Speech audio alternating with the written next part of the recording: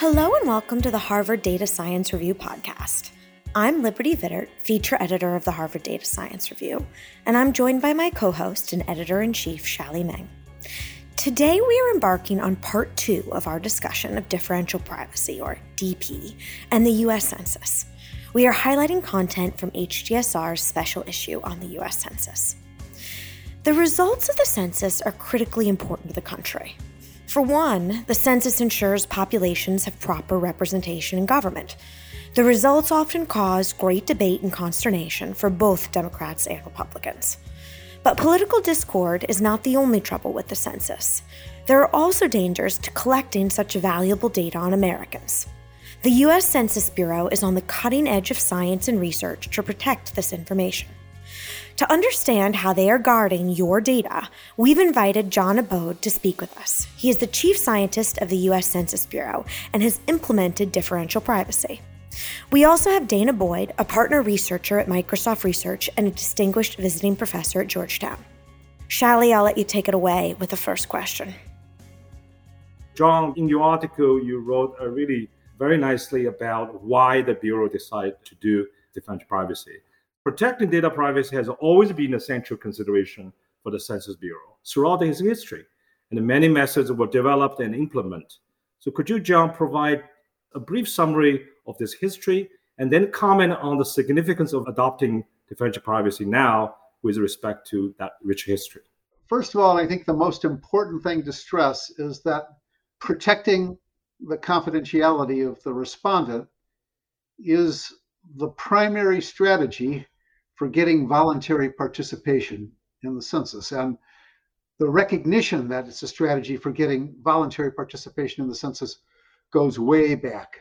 The usual story that we tell is that the census taker posted the results on a signpost in the village square so that they could be cross-checked by the residents. But that ended with the 1850 census when the marshals stopped doing that and just published tabular summaries, the most basic of all confidentiality protections, aggregation. And then the statutes gradually incorporated these confidentiality protections. That first happened in 1879, Census Act, and then it was embodied in the statute that currently governs the census, which is Title 13 of the U.S. Code, also known as the Census Act, which was passed in 1954, and the confidentiality provisions are largely unchanged from the way they were passed in 1954.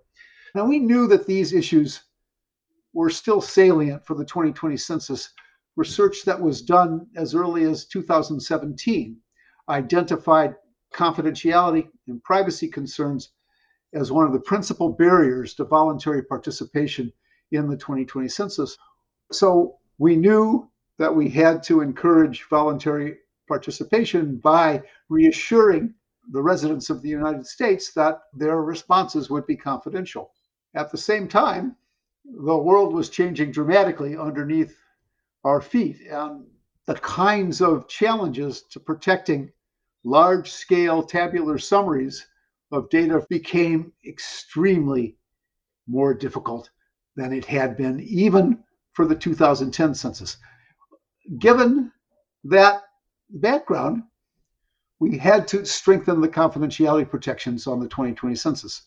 So the question then becomes how? And the problem is that the ones that were used historically don't stand up to the kinds of attacks that we demonstrated were both feasible and highly salient for the kinds of data that we publish from the census. So we went to the strongest confidentiality protections that are currently available, which is the differential privacy framework. The Bureau's decision to adopt differential privacy was met with some mixed reactions, especially from different statisticians and different people involved. Dana, I know you've written about this. So what do you see the issues being with this specific choice of how to protect citizens through differential privacy?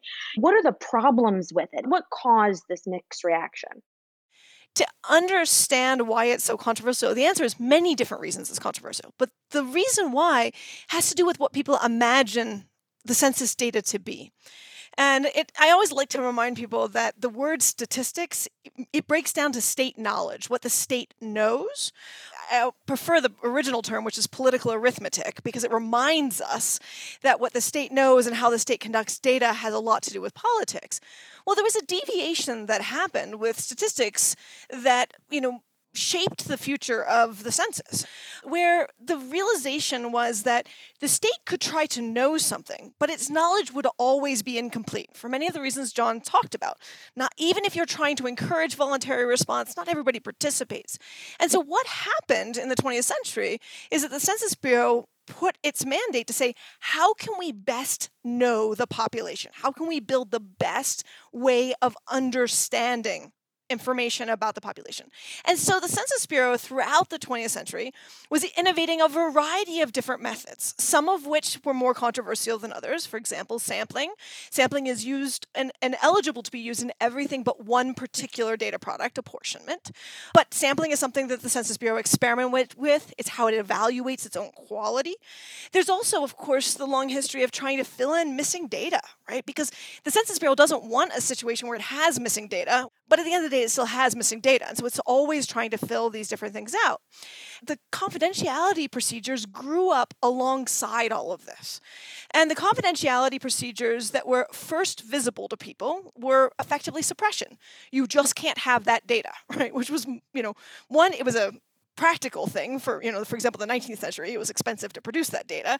But for most of the 20th century, it was also practical until it became a matter of choice and decision. Then the Census Bureau was under tremendous pressure to give more and more detailed data.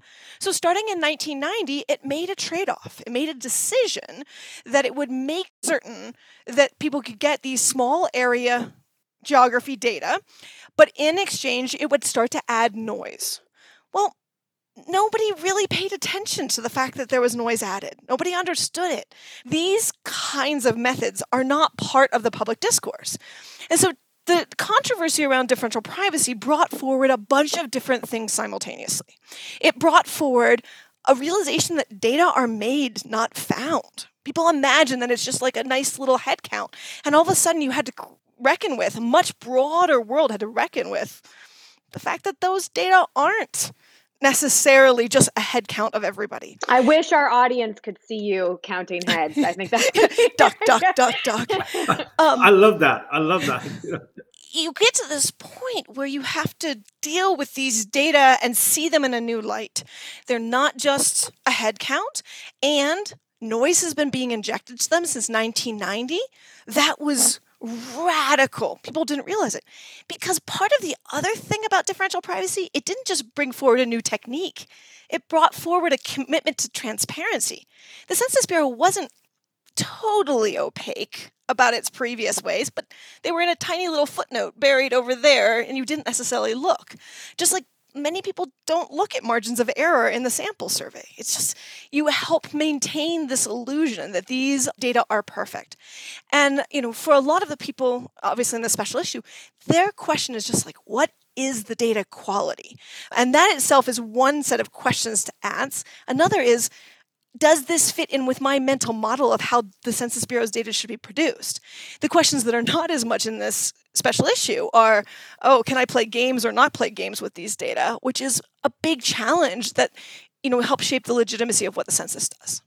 It sounds like they are not necessarily specific to differential privacy. It's almost like this brought up lots of awareness. So my question to John is, now I know you have received a lot of comments, possibly criticism, all those things. So what are the things that the Census Bureau are addressing now? The first thing I want to do is acknowledge that there were communication difficulties, but our engagements with the stakeholders, and I mean both the internal and external stakeholders, have greatly improved the Census Bureau's understanding of how the data are actually used and contributed to a better quality final product. Specifically to your question, most of what we have gotten in our exchanges are critiques that basically apply to any confidentiality protection system. They are not specific to differential privacy. And the easiest way to point that out is to talk about something that you hear a lot in the discussion of official statistics, which is the consistency. Are all the tabular summaries mutually consistent with each other? In many official statistical systems, that is a virtually sacrosanct requirement.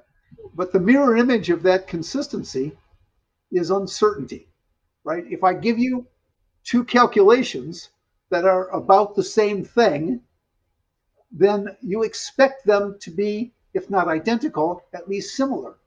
But if necessarily I have to maintain some uncertainty about whether it was 5 or 15, because knowing too many exact 5s or too many exact 15s undoes the confidentiality protection, then necessarily some of the statistics have to be inconsistent, because that inconsistency is just a synonym for uncertainty, and uncertainty is at the heart of every disclosure avoidance system, including suppression, because suppression doesn't work by itself. It works in combination with other suppressions so that you can't recover the originally suppressed data.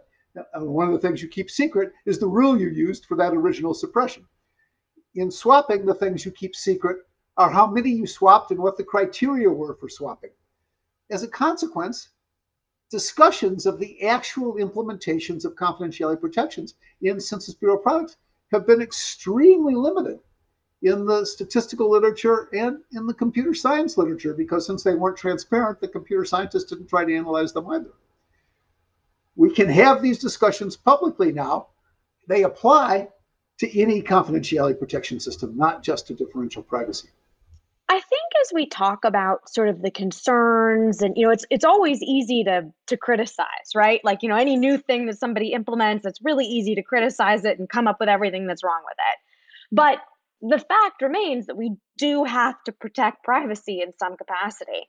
So, Dana, it makes me wonder that, what's better? Sure, there might be some issues or some questions or some controversy surrounding differential privacy, but what would be better? So, I definitely start from the starting point that confidentiality is non-negotiable. We want the best data we can manage to collect, to triangulate. We want people to participate in, say, administrative records so that information can be used. We don't want fear resulting in the idea that people don't want to be counted and recognized. It is the most vulnerable members of our society that I worry about, right? And I think a lot about, laws that we're having right now about whether or not, for example, it's acceptable for somebody to be, recognized as transgender within the state. These are really controversial issues, and we don't want communities not counted. Because the other dual goal, and it's a very important goal, is how do you know? How do you know the country? How do you build policies, through evidence that makes sense? How do you, allocate representation? How do you combat discrimination? All of these are use cases that are really important around census data. And that's where, John's point about uncertainty is really important. What is the level of precision that is necessary to get there? And these data were never as precise as they are in perception, right? I mean, and the Census Bureau in many ways comes out and makes these grandiose down to a single digit numbers about the population, and they just sit there going, that's a little awkward. So I think part of it is like, how do you actually work with uncertainty? And the thing about differential privacy is it's saying, let's work with uncertainty. Let's actually harness uncertainty to manage these dual mandates.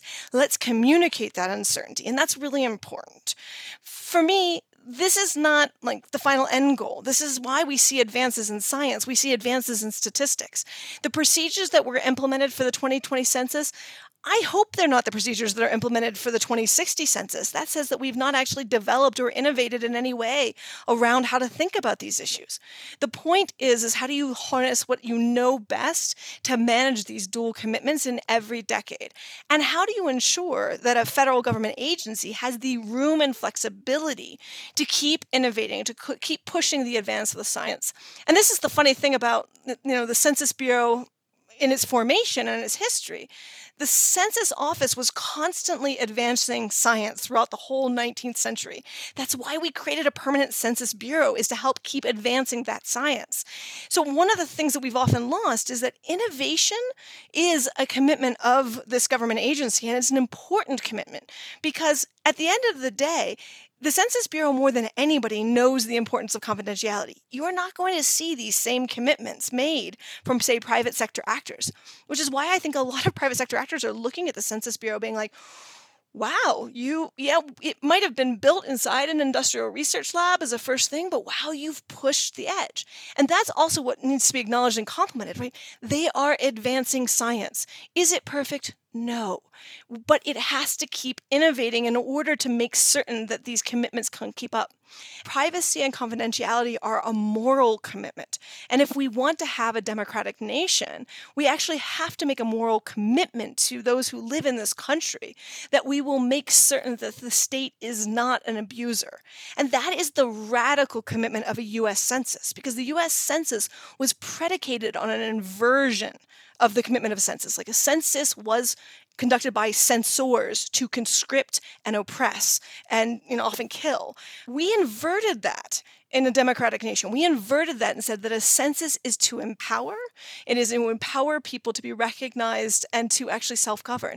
We have to hold on to that moral commitment through this process too. You are absolutely correct, because Census Bureau itself has been a part of the innovation force, right, through the years. And I always think, and I say this thing quite openly, that I think Census Bureau has been given almost impossible task, mission impossible. Right? On one hand, the Constitution said you have to count everyone accurately.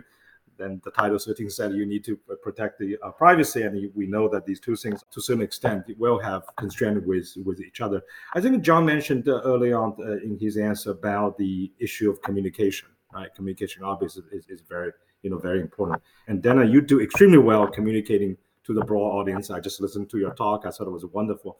But I wanted I hope I don't put you on the spot, that, if you were in charge of John's communication team, what would you have done differently? Anything you would have done to make John's life a little bit easier? Oh, how I wish I could make his life easier. I mean, I think, the hard part about this whole thing is that there was a lot of learning, and learning at multiple levels. Right? Because part of it is, I would say, the thing that surprised me and that I didn't realize early on was just what I think of as the total epistemic disconnect. And Jayshree and I talk a lot about this right. in our article, which is that communication is extremely hard when you don't share a sensibility or a way of seeing what these data are. So, if I can go back in time, I'd want to work to resolve a lot of that epistemic disconnect even before we're getting differential privacy as part of the conversation. When we start with differential privacy, we're triggering an epistemic disconnect. I see. Great point. That's one dream. If I go backwards. My other dream, which I think is hard to understand for those on the outside, what the Census Bureau is allowed to say in its formal capacity is not the same as what the bureaucrats, including John, want to say. Mm-hmm. And I think the other thing I had to learn the hard way is watching really well thought out communication turn into governmentese, right? And, lawyers got involved and politicians got involved. And I really misunderstood the degree to which that process was going to aid and abet the miscommunication and the uncertainty in the information. Because then it goes back to your other sort of, goal of like, what would I have done differently? A lot of this is about networks, right? It's about being able to have, interpersonal interactions and to sit and hash things out and really work things through in different ways.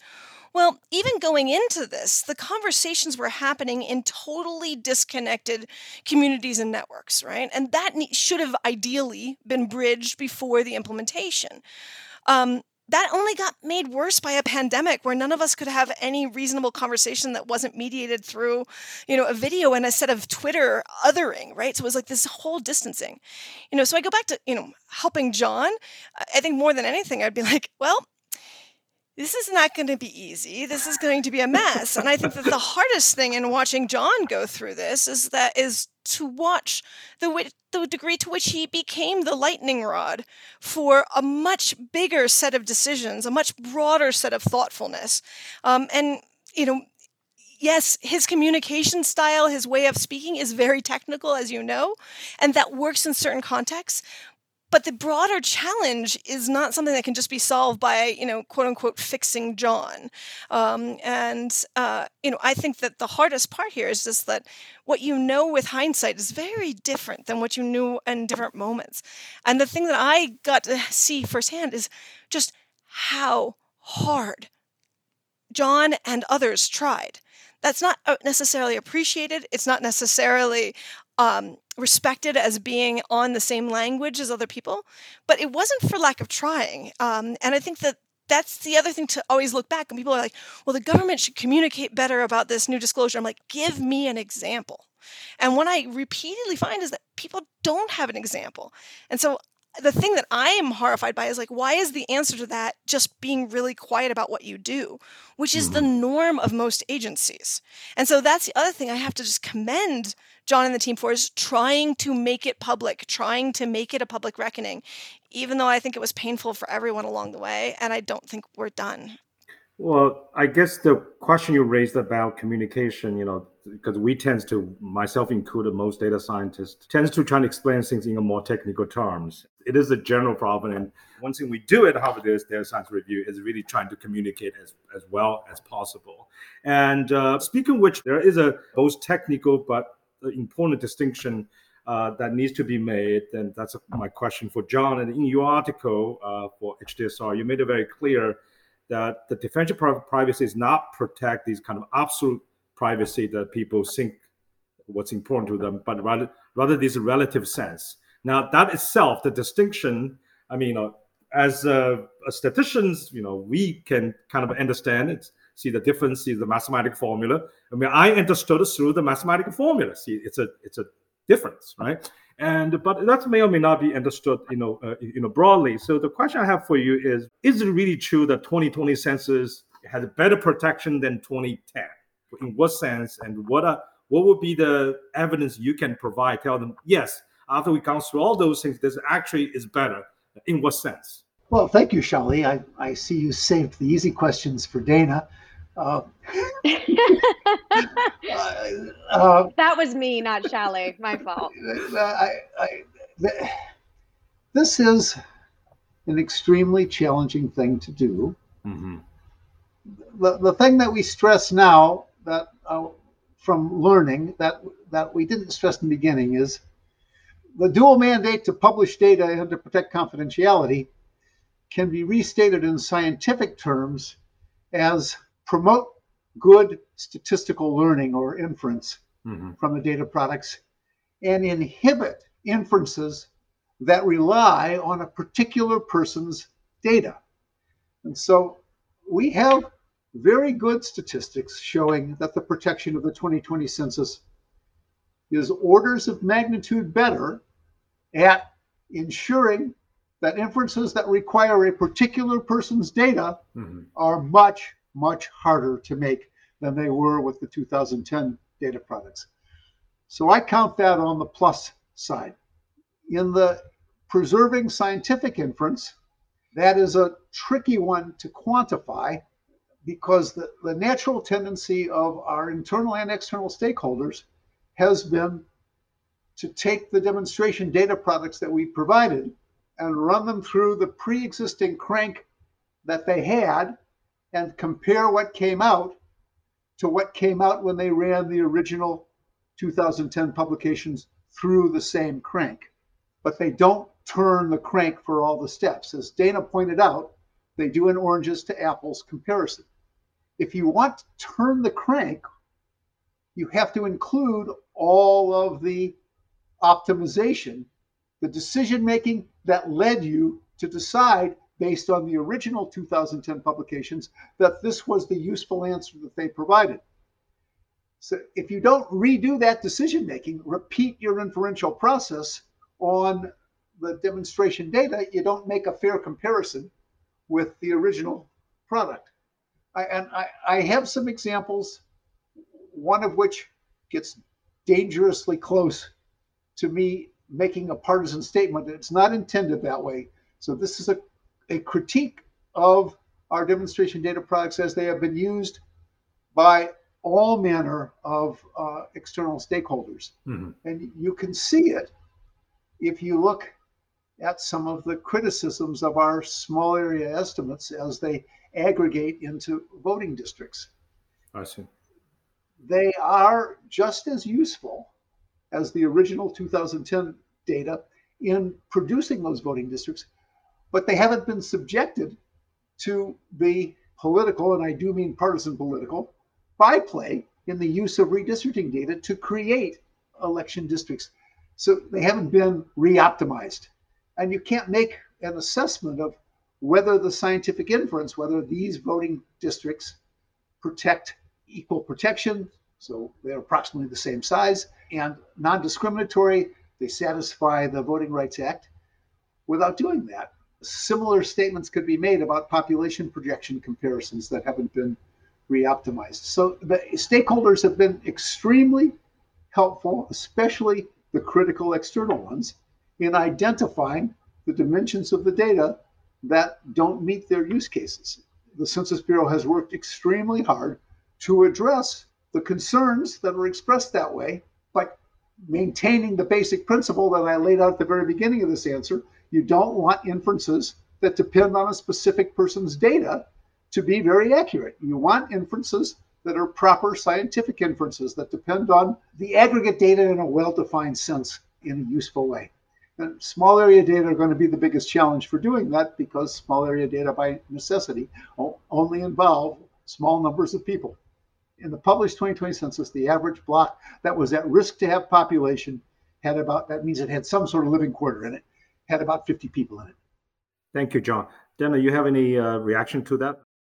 Yeah, I think that, John's answering this from the technical place. I think part of what is also true about the different mechanisms is how the mechanisms actually work in practice, right? Like a swapping mechanism homogenizes, right? Because it's trying to take an outlier and make an outlier disappear by making somebody who is not an outlier in that environment.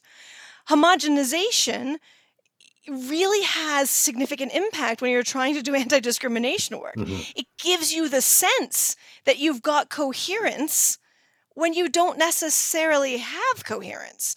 And that is concerning.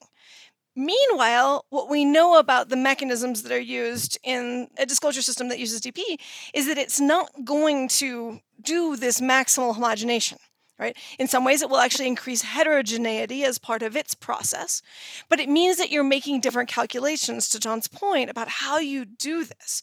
And I think this is what I struggle with a lot, which is, where are the illusions in our various systems that have shaped what we want technically, our illusions about how these data work and how they look on the ground. I think it's notable to me that since 2000, the census directors have repeatedly said, do not use block level data. They do not have the level of detail you think they have. And everyone said, nah, that's nice, going to do it anyhow. And people were not just using it to aggregate up, they were using it assuming that there was no homogenization processes that are in those. And so I think part of what's also at stake, to this broader issue is like, how are these different mechanisms affecting both the data work people are doing and the illusions that they have been using for often, both partisan political reasons and just everyday analytic reasons? I think we have to sort of wrap this up in a way that we always love to wrap it up, which is with our magic wand question. So for both of you, is there a magic wand? Like, what would be the magic wand to make this work, to protect people's privacy and confidentiality and have enough information for all the use cases the census needs? Is there a magic wand? Is there something that would work? There is no magic wand, and there's a theorem demonstrating the same. Oh, wonderful. Because it's fundamentally two different things going on. There are plenty of good technological solutions that improve on the way we implemented differential privacy for the 2020 census. You have to relax some constraints. And once you relax those constraints, you can get a product that on many accuracy dimensions would be of higher quality. However, there's also a social choice involved. At the moment, the social choice has been delegated to the Census Bureau's career senior executive staff. Decide on your risk tolerance for confidentiality protection.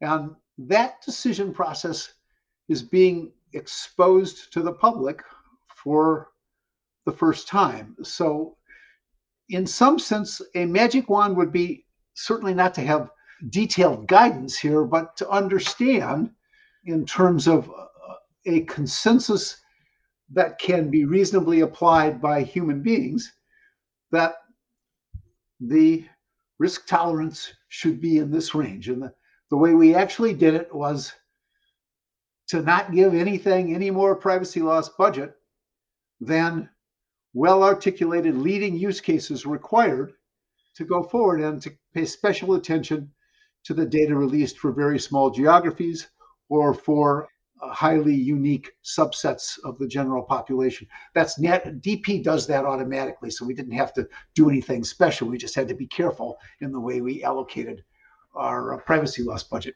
I think I'd build on that saying, I think of magic wands in two different buckets that are relevant here. One is, what are the bucket of technical things that I would do to improve the process, for which I'd say there's many, right? Like both the data coming in and how the data come out. There's all sorts of technical work that could be done, tools and techniques that we know right now. And what is the barrier to that magic wandness is that even me saying the names of those techniques spark all sorts of controversies in different directions, because people imagine that they just struggle with what that means and what that looks like. So there's this whole challenge of like, how do you think about marrying the techniques that you can use and people's understanding and the challenges there?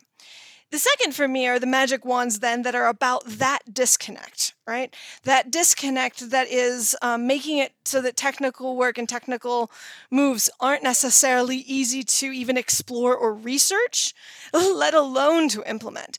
And that's where, the magic wand that I want there is, one, how do we start having a more sophisticated conversation about uncertainty? Within the data science community, how do we start actually building better ways of measuring and evaluating total uncertainty within a system? Not just uncertainty within a disclosure system, but I'm saying uncertainty within a whole system. How do we integrate and build tools that introduce that uncertainty? Like the reason why even in sample surveys, people don't use the margins of error is because they don't know how to do it in Excel, and all of the third-party software is just like, we'll just erase that, right? So there's these components which is like, how do we make certain that we've got the tooling, we've got the sensibility, the understanding. So that for me is, there's that technical component. And then there's the conceptual one, which is how do we start having a conversation about what it is that we mean by fair and equitable data? Because a huge chunk of it for me is that to get to fair and equitable data, we have to move past our traditional ways of approaching the collection and the production of these data.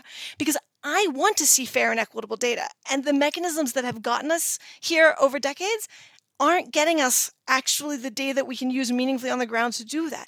So that why, for me, there's all the technical work that could achieve that, but there's also the broader social understanding from all the different stakeholders. So a magic wand is everybody in the room hashing it out until they can actually understand one another. And that's why it's a magical wand. Thank you so much. Very fair. I guess you're saying the real magic wand is in some sense education.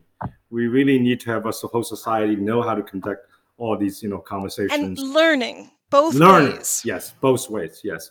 These are particularly hard these days, but, that's what's particularly important. Now, speaking of conversation, this one is not just going to be a long one. I think this one, as long as there's humanity, this one will go on, because we humans are very good at creating problems for ourselves. Putting aside all the political consideration, just think about our own private behaviors, talking about privacy.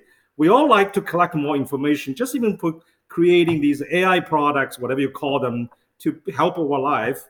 But don't you collect data on me, collect data on somebody else, right? And I always use a phrase, is the only problem is, other people are us. So there's just no way you can get around it. Even the term data privacy, in some sense, is an oxymoron term. Data are born to review, and privacy means to conceal. And you can see these two things are always there. So I'm extremely grateful to both of you. I know how busy both of you are, and also for your wonderful article for HDSR.